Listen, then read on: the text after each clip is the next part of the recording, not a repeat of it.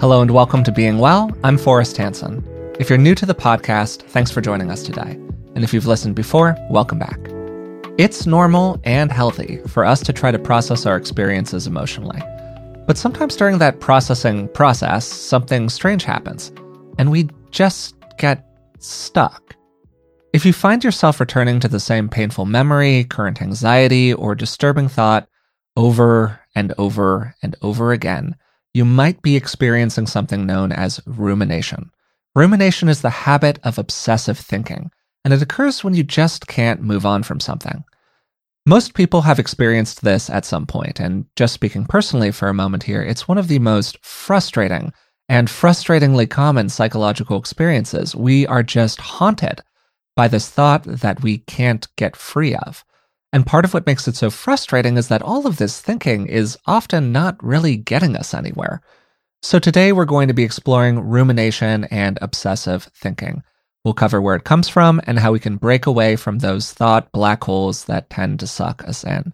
So to help me do that, I'm joined today, as usual, by Dr. Rick Hansen. Rick is a clinical psychologist, he's a best-selling author, and he's also my dad. So Dad, how are you doing today? I'm doing great, and I'm thrilled about this topic. It's a wonderful one. It's deep. It's also a portal into the basement of the mind. Yeah. And what's going on there. So I'm looking forward to taking the elevator down, including into the murky depths. Love that. Great context for it. Before we get started with today's episode, I do want to give people a couple of quick reminders here. First of all, if you've been listening to the podcast for a while and you've been enjoying it, we'd really appreciate it if you would subscribe to it through whatever podcast player you happen to be listening to it on right now. Then second, if you'd like to support us in other ways, you can find us on Patreon. It's patreon.com/beingwellpodcast. And for the cost of just a couple dollars a month, you can support the show and you'll get a bunch of bonuses in return. This includes things like transcripts of the episodes, ad-free versions of our episodes, and expanded show notes where I dive into the research that goes into everything that we produce. And for this episode, there was quite a bit of research. So Dad, to kind of set us up here, how do you think about rumination? And what are some of the key distinctions in this territory? It helps me to start with the origin of the word, which comes from ruminants. In other words, those cows and other large land mammals that have, I believe, cloven hooves, who chew their cud and are doing so to slowly but surely digest things like grass that have a high, I guess, cellulose and fiber content, and actually processing them. So when we're ruminating, in effect, we're chewing our mental cud with a connotation and emphasis on negative processes. So just like you said, when we're going over something, it could be a conversation we had with somebody, it could be something we did, it could be something we wish would happen. When we go over it again and again and again, tinged with negativity, that's rumination. And in the spectrum of rumination, people can be aware of a degree of how much there is deliberate engagement with the material and how much is it a matter of the mind is wandering, drawn into negative loops, sort of into the gravitational field of these nasty planets that we're sucked into. It's one thing to have your mind wandering, including in positive ways, you're just sort of daydreaming. There is evidence that the more that people tend to wander, the more they tend to get sucked into negative preoccupations, thus rumination. So that's my quick summary, and I'm sure we'll get into a lot of details about nuances and especially what to do about it. Yeah, my version of this is what do I think about in the shower? And it's that version of it where your brain is just sort of turned off. You're thinking about whatever you're thinking about, and then something pulls your attention. And often for me, it gets pulled by a frustration, a negative experience, a conversation I had with somebody else that didn't go the way that I wanted to, and you do some normal mental processing about it. You have the conversation in the shower with the imagined person that you've had 10 times where you say everything that you wanted to say, but you never actually say it to them in real life. And there are perfectly healthy and normal levels of that, and then there are levels of it where it starts to interfere with our ability to think about other things, our ability to enjoy some other aspect of life, because the thoughts are so negative and so pervasive. And in terms of defining it, the best language that I've personally found comes from the Buddhist tradition, where there is this phrase from one of the Buddhist suttas that includes the line, invade the mind and remain, talking about both negative experiences and positive experiences. And that phrase, it invaded the mind and remained, I think is a great encapsulation of rumination. Oh, it's beautifully said. Yeah, I think the crux feature of rumination is that it's not productive. And the difference between human rumination and bovine rumination is that the cows actually digest what they're ruminating on. But for us, we don't digest it. We just keep doing laps around the rumination track. And in those laps, we're actually, unfortunately, tending to reinforce that negative material through the negativity bias of the brain and just natural processes. When we're in the simulator, sometimes I call the ruminator, which, as you'll talk more about, I'm sure later, typically involves the default mode network. When we're doing laps around the track there in the ruminator, those neurons are firing together and tending to wire together as well. So the key for me is the mental preoccupation productive? And in the sense that either we are releasing material, we're mindfully aware of it, we're experiencing it out, we're releasing it. But actually, rumination doesn't tend to release emotionally negative material. It reinforces it. And in some ways, it often is a way to defend against really, really feeling it. So it's not like you're allowing it in your mind in big spacious field of awareness, associating spacious awareness to it, and then helping it gradually ease out the door. You're not doing that. So it's not productive in that sense. And also, typically in rumination, there's not effective problem solving. It's not like we're working our way to a good solution that we believe in, including just accepting some kind of loss and finding a way to live in peace nonetheless. So right there, we have not productive in terms of releasing negative emotion, and second, not productive in terms of problem solving. These are, for me, two principal characteristics of problematic rumination. So if rumination isn't doing anything for us, where it's not helping us effectively solve a problem, and it's not helping us release painful feelings associated with that problem, if it causes us discomfort, if it doesn't really teach us anything, why do we ruminate? It's a really interesting question. People have banged away at this, and I want to distinguish rumination from mind wandering in general. Wandering mind and the operations of the default mode network in general can often have some positive features. There's research that shows it's a way to somewhat deepen life learning as we go over things again. It clears the memory systems, releases the clutter, and also it gives us a break from effortful task doing as we just sort of chill out and kind of also disengage from the stream of the world. So there you are, wandering mind, that's fine, that probably has some benefit. Negative rumination, I don't see much evolved benefit from it. I think it's just an unfortunate capability that mice, cats, and monkeys do not have. They don't ruminate. They're in the present. They're not dwelling in the past or worrying about a future. And I think that it doesn't have much of a function to negatively ruminate. It doesn't really have a function, and still we kind of sort of do it. Yeah. You're totally right. And maybe I should have been a little bit more precise with my language, because I'm gonna offer a theory here that other better educated in psychology people than me have offered. So this is not an original idea. I just want to be clear about that.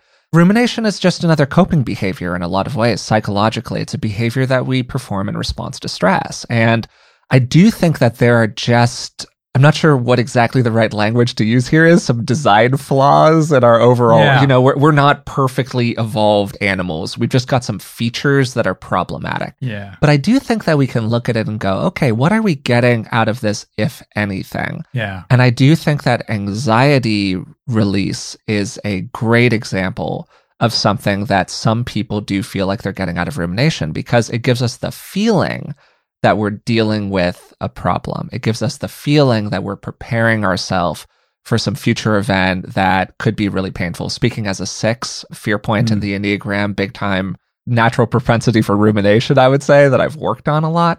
if you chew on something enough, you feel like you can better address the issue in the future. And one of the things about rumination to be very careful with is that I think it's quite a seductive experience. Yeah. Because it makes you feel like you're getting somewhere when you're really not getting anywhere at all. So that's why I think that people engage with it. It can feel productive, even if it's not actually productive.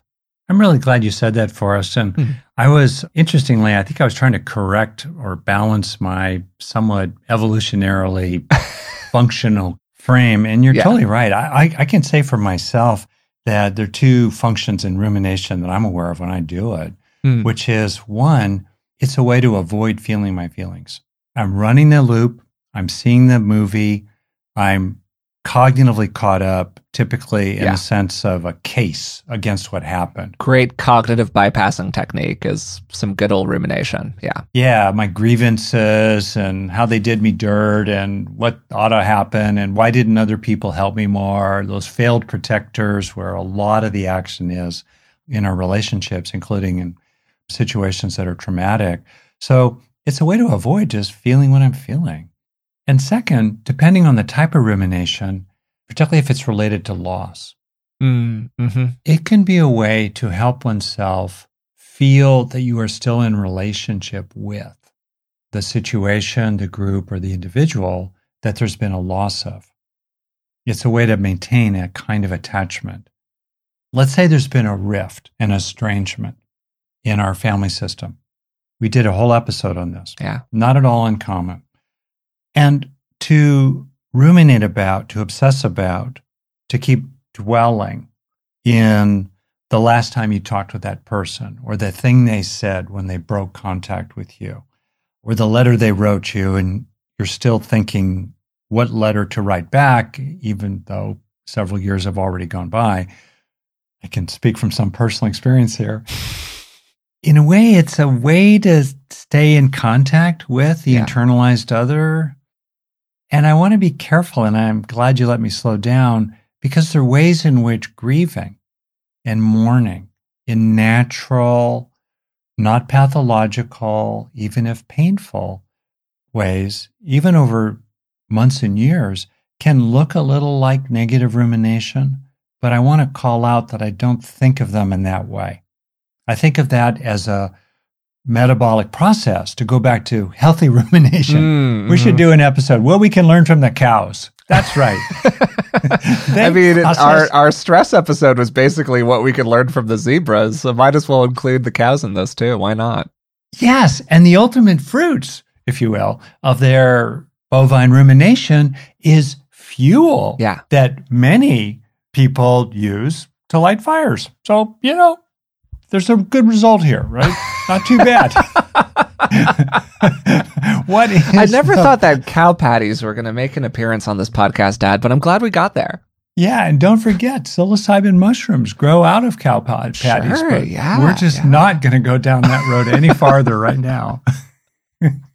Back to rumination. Yes, of course. Let's see if we can. So how would you kind of sort out or distinguish between problematic rumination and the natural processes of grieving and mourning? I do think it's a really subtle thing. This is one of those things where I think you kind of know it when you see it. Yeah. And I want to be a little careful about that, because people can absolutely get trapped in negative thought cycles that they don't recognize as negative and problematic. But I think that for most people, if you've spent not just day 3, but week 3, month 3, year 3, chewing on the same idea, and you just haven't made any progress. So for me, that idea of have you made some progress around this is a very central question to ask yourself. Are you thinking different thoughts today than you were 3 months ago? And if the answer is no, that is a big red flag. Does it feel like there's an opening, a gentling, a releasing, which I would think are characteristics of what I'll call healthy grieving and mourning, even over years? There's a softness in it. Rumination feels contracted. There's a contracting around what we're ruminating about. And the sense of self in the rumination can also feel contracted. And there's often a sense that the self in the rumination has been mistreated and has grievances. Whereas I think what we could call healthy grieving, natural mourning, it's not so much around being mistreated oneself, nor is there typically a strong case about the way the world ought to be that we're getting caught up in internally, including with a certain righteousness. One other feature of certain kinds of rumination, especially obsessive thinking, is what's called magical thinking. It's this notion, going back to your question of functions, that sometimes people believe that if they do something repetitively in their mind, like keep saying a thing over and over and over again, or if they are counting the cracks in the sidewalk that they walk over, there's this kind of belief that this behavior, including mental behavior as well as more overt actionable behaviors like an overt compulsion, are warding off disasters of various kinds. And the theme also of loss of autonomy when you're caught up in magical thinking. And people can be aware of, is there a notion that if you stop ruminating, what might happen? What if you could just stop ruminating? What's the fear? And right there, you might notice that within a second or two, there's something that pops up like, whoa. Yeah, totally. Whoa. Well, that then goes to the function of rumination and what you're maybe trying to prevent or ward off through ruminating. Let's spend a little bit of time here talking about where rumination comes from in people, because as I said a little bit earlier, I definitely feel propensity for rumination inside of myself that maybe some other people don't have as much. And sorting out the roots of this is always a bit complicated. And we can say with some confidence that rumination comes from a combination of nature and nurture. So whatever goes into making us biologically who we are, combined with the experiences that we have out in the world. And one thing that we do know from research is that people who have experienced a lot of stressful life events, stuff has gone on in your life that's put some additional pressure on you, tend to ruminate more. And really, really, really interestingly, the presence or absence of a ruminatory process in the brain is a major mediator of whether or not those stressful life events tend to lead to long-term anxiety and depression. And here's where we get into a little bit of a complex chicken and the egg thing, because rumination is a major feature of some of the most common psychological challenges that people have. Anxiety disorders, depression, OCD, PTSD, rumination features in all of these things. And you start to ask yourself some questions about, okay, is the rumination causing the anxiety? Is the anxiety causing the rumination? It gets very complicated. But one of the things that we are pretty confident in is that when stressful things happen to us, if we're able to avoid ruminating about them, there's some reason to believe that that can protect us from developing more long-term issues. So finding ways to decrease rumination after something painful happens to us is really, really important for our long-term psychological health. Wow, I hope you keep going. I'm reminded of a saying attributed to Tsoknyi Rinpoche, think the same thought again and again. That's fine, but 10 is enough. 10 is enough. Yeah, absolutely. So with that as some context, let's talk about how rumination functions in the brain a little bit, because we've already alluded to this earlier on in the episode. And cognitively, with some exceptions, of course, rumination, as near as we can tell, is based largely on processes that occur as part of the default mode network. That's one of the major networks in the brain. And we talked about the default mode network a lot during our recent episode with Judd Brewer on the self. So if you have already listened to that one, you got a nice crash course in everything that that network does. But a major role that it has is what we sometimes call wakeful rest, which is basically all of the time where you're awake and you're staring off into space and you're daydreaming, you're imagining possibilities. Your mind is wandering. You're not applying top-down, focused, deliberate attention. And we can think of it as the autopilot network of the brain. And another way to think about it is that it's our distraction network. Because in a healthy brain, it's really suppressed when somebody is performing an attention-demanding task. So more attention, less default mode network, less rumination. And interestingly, many psychological disorders, like schizophrenia, are associated with an overactivation of the default mode network. So more default mode network, more rumination, more of these problems. And in depression in particular, there's some evidence that hyperactivity of that part of the brain is related to these negative forms of rumination that we're focusing on. All of that spiel aside, if you just want one bullet point out of all of this, one way that we can decrease rumination is by, leaning on practices that tend to deactivate that part of the brain. And so we can learn a lot from some of the fMRI imaging studies and such that are done on the brain. And we can go, okay, what turns down the volume knob on the default mode network? And how can we do that deliberately if we're trying to decrease rumination? What a great setup. So, thank you, Dad. That was a lot of research went into that 5-minute spiel. That was awesome. Well, thank you. Thank you. Really. Now, in terms of what to do about it, I have a list of 17 items, I'm sure 4 by 12 grid, but I'll try to not do that. Okay. Maybe we'll just go back and forth or something. Yeah, love that. So first, I'll just make a general observation that for those who do any kind of meditation, essentially what that's a lot about is recognizing when you're sucked into the simulator, the default mode network, and you're swept along with various mini movies, and when you're not. And so much of what meditation's about, especially sort of fundamental mindfulness meditation, is about recognizing the early hooks, the allure of the little trains that want to get you to hop on board and then letting them go on by. Because if you were to hop on board, suddenly, burp, burp, you'd be in the ruminator. You'd be in the default mode network. An example I've often used is there you are watching your breath, shopping list. I need more milk. I better get some milk on the way home. We need more money. My partner needs to make more money. Whoop. Breath, right? Very, very common. Yeah. Yep. That's a training of attention. It's very normal. And that's a lot of what you're doing. You're basically trying to establish a foundational steadiness of mind, real-time recognition of when you're in, when you're not in, the ruminator, and also what's going to kind of hook you early into it and disengaging from that. Right? I'll tell you 3 things that I think are just right up front and also neurologically informed vis-a-vis staying out of the default mode network and negative rumination. One is task-positive behavior. In other words, when you're actually doing something useful and productive on mission for you in some way, you're doing the dishes deliberately, you're building a business deliberately, you're thinking productively about a problem. As you said earlier, when we're engaged in deliberate doing of something useful, hopefully, being functional, being focused, getting stuff done, hopefully productively. That's one. Second, tune into the internal sensations of your body. Bingo. You engage the insula when you do that through interoception. And as soon as you engage the insula with the internal sensations of your body in a deliberate way, that acts like a circuit breaker of the default mode.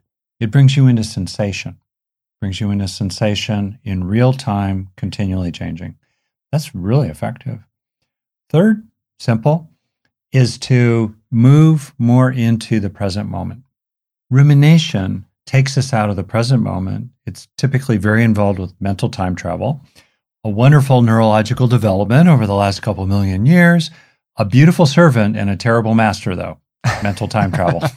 And so when we come into the present, we're less involved with the mental time travel aspect of rumination. And going to the thing I said earlier, when we are alerted to something new, something has happened. We may not know what it is or where it is or what to do about it, but we're involved in the very front edge of the processing stream, the emergent edge of now, to put it somewhat metaphorically.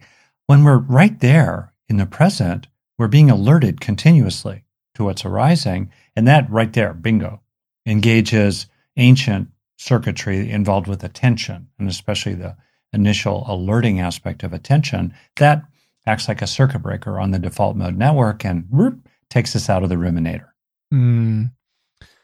I want to point to something that's implicit in everything you just said that is a subtle but very important point. All of those things that you named are about bringing our attention toward something else. not trying to push away the ruminating thought. Very good. And that's a very, very important distinction. So this is something that's known as thought suppression, and it never goes particularly well. And research generally indicates that the more that you deliberately try to not think about something, the more you end up thinking about it. A classic example of this comes from political science, actually. My thesis advisor at UC Berkeley was a guy named George Lakoff, who's done a lot of work in political linguistics. And he has a book titled Don't Think of an Elephant. The point being that people immediately think of an elephant if you tell them not to. Oh, that's great. I know. It's like ordering somebody, don't think about the fact that this elevator might break before you get into it. It doesn't work. And so your point's great. It's shifting over. Yeah. I don't know if you'll include this out there stuff, but I'll just toss it in. You may know from chaos theory this term strange attractors. It's this idea that of all the different states that a system might take, you can imagine that as different temperatures or the ways interactions with a certain person might go. Attractors are the versions of those states that are particularly powerful and pull you right in. And so the question is, what are the strange attractors in the complex dynamic system, the unfolding dynamism of your relationship with a person or the way a group operates, a company or a country or your mind? And one of the things that happens when people do the work you and I have talked a lot about of developing positive, wholesome traits inside oneself, you're creating strange attractors that are really positive. They're beneficial. They feel good and they work well. They are good. People who ruminate are reinforcing and deepening the pocket, the divot of a negative attractor state. They're getting increasingly drawn into it. Now, if you fight that, you're just reinforcing it. So much as you're saying, and in this kind of complex systems metaphor, when we shift attention elsewhere, we are gradually training the brain to deepen the strange attractors that are positive. And thoroughly geeky as this is, still somehow it works for me. And then there is the story of Krishna and the gopis. Oh, great. Love this. Yeah, go Krishna. You know this. So, I'm probably going to mangle it. And okay, here we go. Basically, Krishna, in the Hindu religion framework, historically, and so forth, an embodiment of what is good. Krishna is a beautiful musician. And as the story goes, which I'm thoroughly mangling, he appears one day to a whole bunch of gopis who are female cowherds in ancient India, tending to their cattle, dealing with their worldly concerns. Dad, you just wanted to tell this story because we got to talk about the cows more. I'm on to you here. I'm on to you here, Dad. This is a cow-themed podcast now. Okay. All right. And so Krishna starts playing his beautiful music, drawing people in this framework. You kind of have to accept the premise of the framework, drawing the gopis to the divine. The point of the story is that then the gopis leave their cows behind, their worldly concerns, their preoccupations, let's say even their negative ruminations, and they're just attracted. They're just drawn to Krishna. He doesn't have to tell them that the cows smell bad and leave poop behind. He doesn't have to argue against it. He's not critiquing their life. He's just playing beautiful music and drawing them to him. Yeah. Which is another example of the power of the principle of attraction, which I think is a really, really kind of undervalued principle, both in raising kids, especially teenagers, highlighting what we're trying to appeal to and draw toward, rather than just say no to this, this, and that. Yeah, totally. And also in our own minds, what is it that we are leaning toward? And by leaning toward it, we increasingly dwell there, and it dwells within us. I think that's great, Dad. I think it's hey, you might have mangled the story, but I didn't know any better because I'm not familiar with the story. So it sounded great to me. Okay.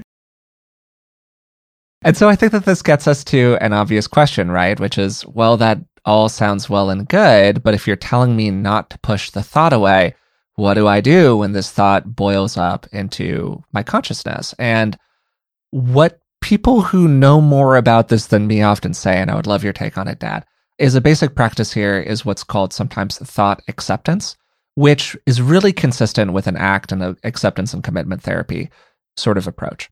You're with the experience, you're recognizing that the thought is there, you're accepting the presence of the thought, you're being honest with yourself. I am having this thought, it is intrusive, it is annoying, and it's happening right now. And then you're doing your best to distract yourself with something new and different. You're allowing yourself to be drawn toward something else. Maybe it's Krishna, maybe it's just whatever else you want to be doing with your time. Maybe it's washing the dishes in a mindful way, whatever it happens to be. And that's a good way to relate to those experiences in the moment. And then you can catch yourself each time that this thought tries to reemerge into your consciousness and go, okay, I'm having this thought. The thought is coming back. It's time for me to be drawn towards something else, as opposed to actively trying to go, no brain, don't think about that thing.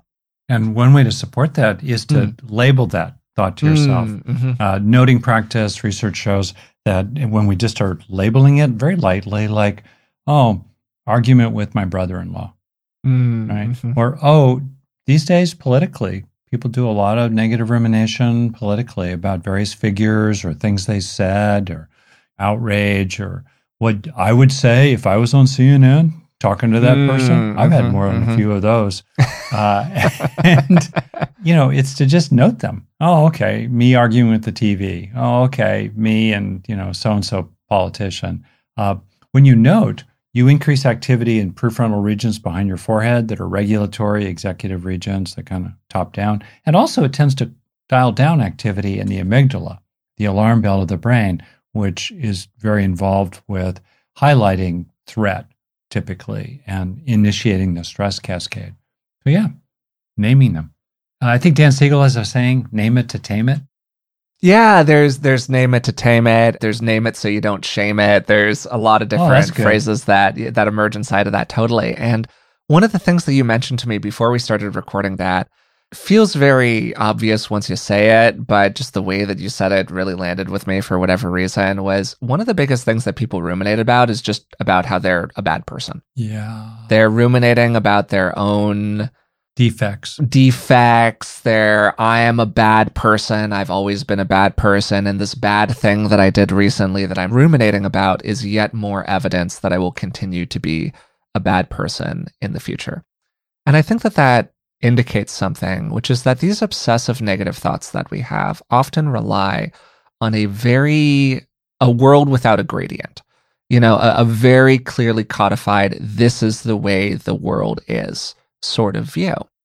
And so one of the ways that we can, to steal a fancy phrase from cognitive behavioral therapy, one of the ways that we can disconfirm the pathogenic belief, we can push back on these negative thought streams, is by deliberately bringing to mind what you sometimes refer to, Dad, as antidote experiences or antidote memories, just examples of times when this wasn't actually the case. Can you activate a memory of a time when things turned out okay if you're being really caught up in an anxious spiral about something?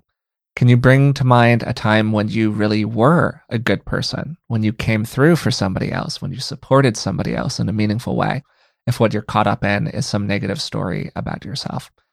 How about times that other people supported you in authentic ways, if the story you're telling is about other people? And these are just all little ways that we can push back on the negative story that our brain is telling us. That's beautiful, Forrest. And we can use those antidotes in the moment as states of being. Great. And a person can step back from chronic rumination. Maybe the chronic rumination has themes in it. What are the themes? Okay, so one would be a theme of anxiety. Like, oh, a bad thing could happen. All right. Another theme could be grievances with others, resentments, mistreatment. Okay. Or a theme, let's say, third could be worthlessness, morbid self-preoccupation. That's a phrase, with one's purported defects. Well, if you step back from, let's say, those themes, or maybe there's another theme, by the way, which is quite common, contamination. And obsessions and sometimes compulsions are really about managing the threat of contamination or feeling contaminated in some way. All right. So then if you know strategically that you're prone in this direction, and what I'm naming here is really important. for people who have chronic rumination. If you know you're prone to rumination around these particular themes, then the question becomes the really useful one: what if it were more present in your mind in general, would really address that particular theme, balance it, regulate it, and help you dwell in happier, more beneficial places?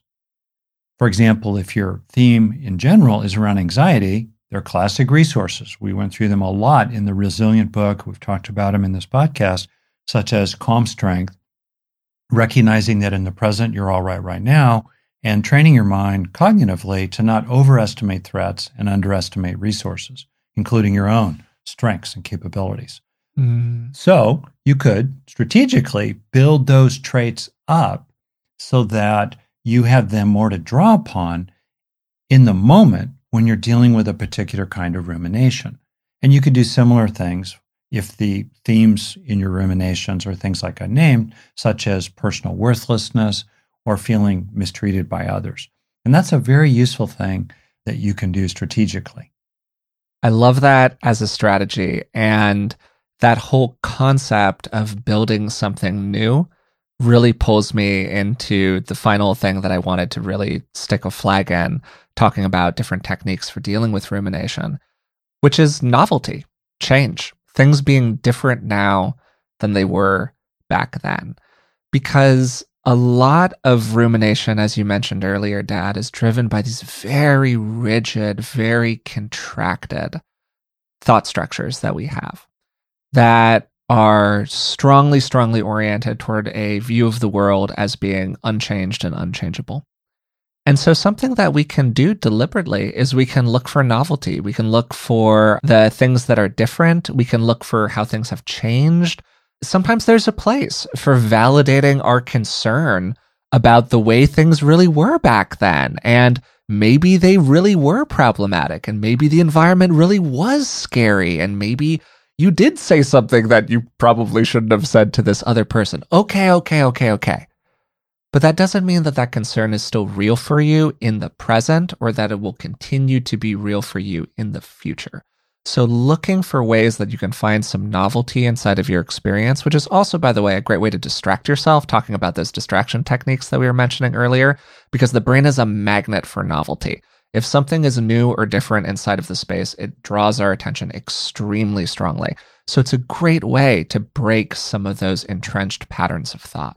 As you're talking here, and I kind of am looking into my own experience of rumination and some research on it, I want to talk about another aspect of this, which has to do with the sense of self, me, myself, and I.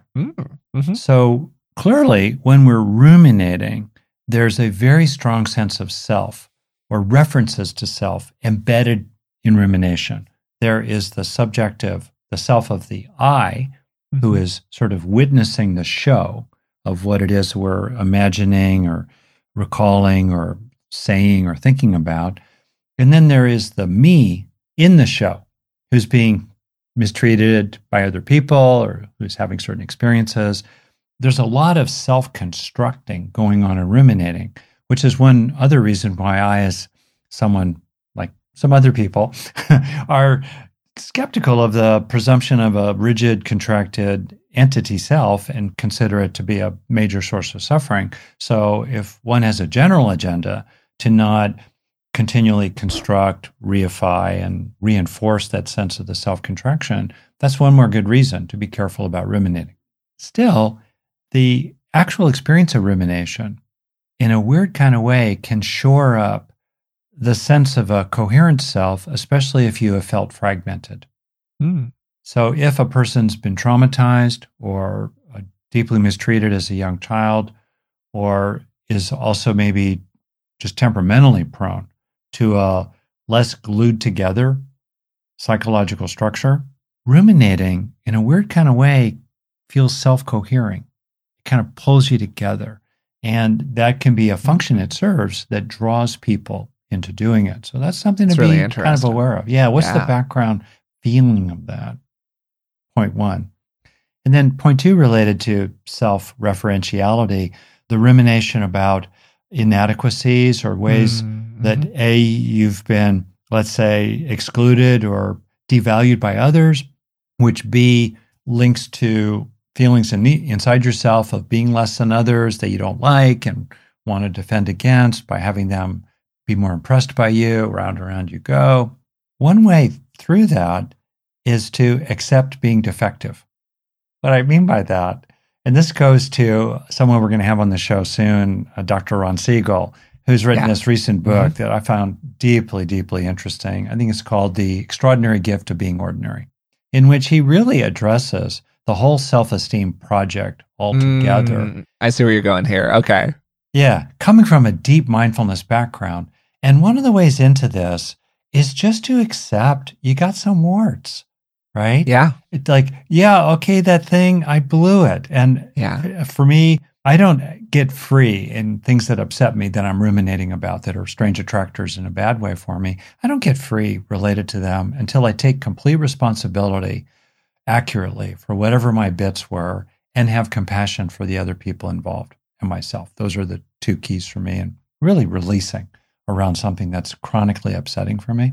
And part of that is, wow, yeah, I did all that, and this part was unskillful. This part was just clueless. I didn't know. That part, yeah, that's worthy remorse. That was a moral fault. I'm going to let myself feel that. So you just kind of accept it about yourself. You lighten up about yourself, and you realize, none of us are perfect. Like, how good do you have to be a good enough human? Mm-hmm. Right? To be worth someone saying hello to you, or opening a door for you, or listening to you in a meeting. How brilliant do you need to be for people to just kind of listen to you? And I think there's something here around broad self-acceptance, allowing defectiveness, allowing warts and all, just being okay with that it can undermine rumination really from the bottom up. Well, I think that was a beautiful little teaching there, Dad. That was really lovely and really appreciated myself, and just seems like such an important thing for everyone to keep in mind during this whole process, because I think that there are these ways where, particularly maybe inside of mental health, psychology, personal growth traditions, there is often such a focus on the process, on the meat, on what's going on inside of the coconut, that it's really easy to start getting caught up in, scaled against what a lot of people experience, pretty small issues that a person has, and really fixating on them and going, how do I twist this nut in the brain so it just gets exactly the way that I want it to get? When the truth is that, we've all got our issues. I've certainly got plenty. And I host a self-help mental health podcast, and we've been engaged in this work together for the better part of 5 years, from writing the book to today. Yeah. And I grew up in an environment that was enormously supportive, enormously psychologically woke, like very thoughtful about these kinds of things. And yet I still came out of it with all kinds of different psychological bumps and bruises. And so I think that it's a great teaching to lean into our extraordinariness and also our ordinariness, the beautiful characteristics that we have and the bumps and bruises. Yeah, a kind of wild version of this, and I don't know if you're going to allow this to air.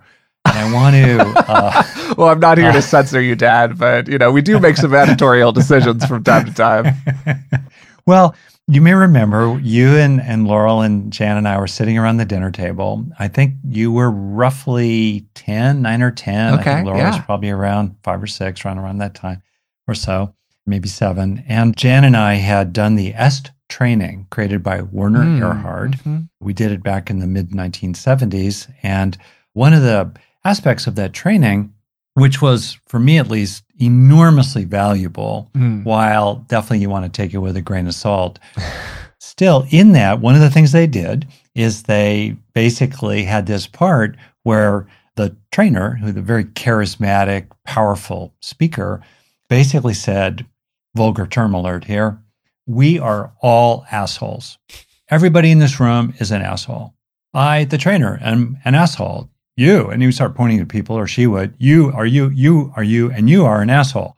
Just turn to the person next to you and say, I'm an asshole. Or look at them and go, you are an asshole. Versions of that. All right, so that's kind of the context. So I was explaining this to you and Laurel a little bit, and then what your mom and I just did is and we didn't tend to swear much in our household, so we didn't normally use this kind of language. And I found myself saying, I'm an asshole. Jan, you're an asshole. And she looked at me and said, Rick, you're an asshole. At this point, you and Laurel were stupefied. And then I turned to you and said, Forrest, you're an asshole.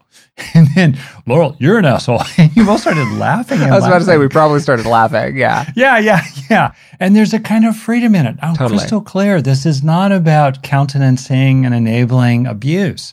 It's not about turning a blind eye to people who are really assholes. Okay? Yeah, sure. At all scales, whether, in your neighborhood or running your country. We want to be careful about that, but just to tolerate and accept, there's a part of me that's kind of asshole-ish, or there's a part of me that's stupid. There's a part of me that's addictive.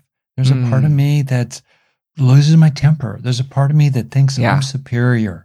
There's a part of me that thinks I'm inferior. Yeah. Both of them. They're in the mix, and kind of lightening up about all that. Yeah, I totally love that. And to not let the presence of the part distort your perception of the whole is, I think, what you're really pointing to here at the end of the day. So to bring together a lot of the stuff that we've talked about during this episode, I really enjoyed doing this one. And I think that it might be helpful for people to have a little roadmap here for dealing with a negative thought or a ruminatory experience while they're having it. So this is one that I threw together. Let me know if there's anything you would like to add to it, Dad. So let's say that you have some rumination that appears in the mind. Step one is to do what you said a little while ago, which is to label the presence of the thing. Identify the source of it, name it so you don't shame it. Go, oh, this thing is appearing in my brain again. If this thing is linked to an experience, linked to a fear, something like that, you can accept that that negative thing did in fact happen, or that difficult thought is in fact present. Be honest about the situation. You don't try to deny it or suppress it. Wow, it's frustrating that you're having this experience. Then from there, third, you can seek some psychological flexibility. Can you be creative? Can you be curious? Can you be open? What are some possibilities that exist for how you could make some form of change or address a concern or create a situation where you would no longer need to obsess over this thought that you're having? Then, alongside that, we can create a different attractor, as you were talking about earlier, Dad. We can take in the good. We can be grateful for the positive parts of our life that are still true. We can see the parts of our past that are untouched by the negative thought. And we can give ourselves a break, maybe connected to what you were saying at the end there, Dad, about seeing the part. And yes, the part is present, but that part doesn't contaminate the whole. And then we move into practices that allow regulation of the thought stream without suppression of the negative thought. This is everything we were just talking about, from mindfulness practice to distracting yourself to doing something that draws your attention out of selfing in a positive way, to disconfirming the pathogenic belief and moving toward those antidote memories. Whatever it is that works for you, regulation without suppression, which ties into what I was talking about earlier in terms of the brain functions that rumination is based upon and how we can turn down the volume knob a little bit on those. So how does that sound to you, Dad? Sounds like an incredibly thorough, fantastic summary. And I'm just wondering about adding kind of maybe one more little thing. Yeah, that's not super well formed in me, but there's something about the direct experience of ruminating. So first, when you're actually in it, it's not a pleasant experience. You're suffering. And so one thing to really emphasize here and talk about is compassion for yourself. Yeah. It hurts to ruminate itself. What you're ruminating about is typically a concern of some significant kind. All the above, you can bring compassion to yourself. You might also find that it's freeing to bring compassion to some of the other players that you're ruminating about, maybe beings you're worried about, and also beings who are your adversaries, who even mistreated you. Remembering that compassion is not approval, does not let them off the hook, it's not forgiveness. And still, you can have a feeling through common humanity for the ways that they're suffering as well. Yeah. So flagging, compassion. And then maybe one last thing. which goes more to what I was saying in the very start about opening up into the murky depths, is there something about rumination in which we're sort of right at that liminal boundary zone, the twilight zone between the light of consciousness and the shadows of the unconscious. We're right at that edge sometimes when we're involved in ruminating. And one function of rumination, if it's repetitive and kind of brittle, is that it's warding off that which could be more creative or fertile or is pushing to come forward, that is actually kept at bay, functionally, perhaps, by the ruminative loops that we're engaged in. And so if you're involved in ruminating, one thing you can actually do is to go, oh, okay, I've been ruminating. What's underneath all this? Is there a deeper hurt here under these pain points I'm looping through? Is there a deeper meaning to what happened that's pushing forward? Is there something more universal? Because rumination tends to be very much about the particularities of me, me, me, me, me. Can there be an opening into broader themes? I mean, the inherent tragedy of life in terms of one of its major features. The center doesn't always hold. Most people do disappoint one way or another, right? Even if you love them dearly. Accepting these things, opening to them. So something about this, including the subjective experience of engaging rumination as an opportunity, a kind of a portal to open into the murky depths, including their predominantly nonverbal, imagistic, and somatic features. Well, you really brought it home there at the end, Dad. And we could spend a lot of time and have certainly spent a lot of time on the podcast already talking about what lies underneath the experience we're having and what exists inside of the basement of the mind, which is a phrase that you've sometimes used in the past. And I think that it's a great point to raise here at the end as we close our episode here today. But I think that that's about all we have time for at the moment. Today, we explored a lot of information having to do with rumination and obsessive thoughts and how we can start to disengage from those negative thought streams.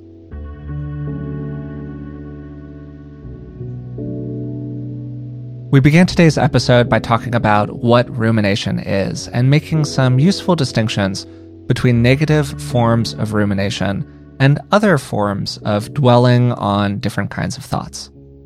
If you have persistent negative thoughts that you just can't shake, those thoughts are interfering with your ability to enjoy some aspect of life, and you aren't exploring any new aspects of things, you're just chewing on the same old aspects of things. If the thought hasn't changed very much in the days or weeks or months or even years that you've been chewing on it, well, you're probably ruminating at that point. Generally, when we talk about rumination, we're focused on negative forms of rumination, where we're chewing on experiences that were uncomfortable, painful, thoughts that we don't like, things that we really don't want to be thinking about anymore. One of the key points about rumination is that unlike other forms of emotion processing, it doesn't really generate any new ways of thinking about something, or any new behaviors, or any new possibilities for somebody. When we ruminate, we're just processing the same old stuff without any change or growth. So if that's the case, why do we ruminate? And the answer is that rumination is a coping response. It's a behavior that we do in response to stress.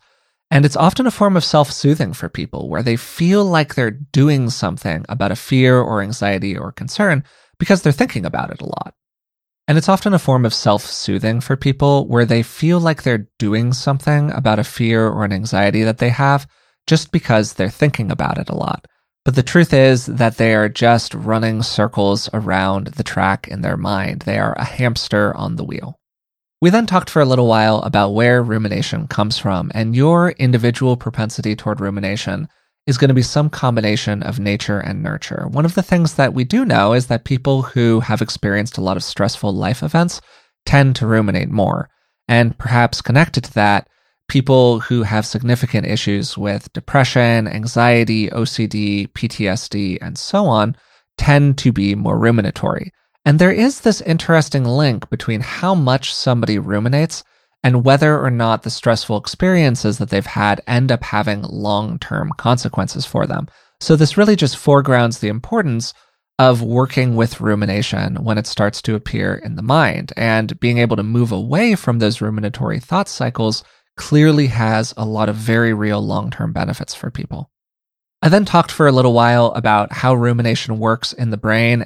And to summarize that summary here, it's based largely on the default mode network. And this is a network in the brain that's responsible for wakeful rest, which is active when we're awake, but we're not really thinking about anything in particular.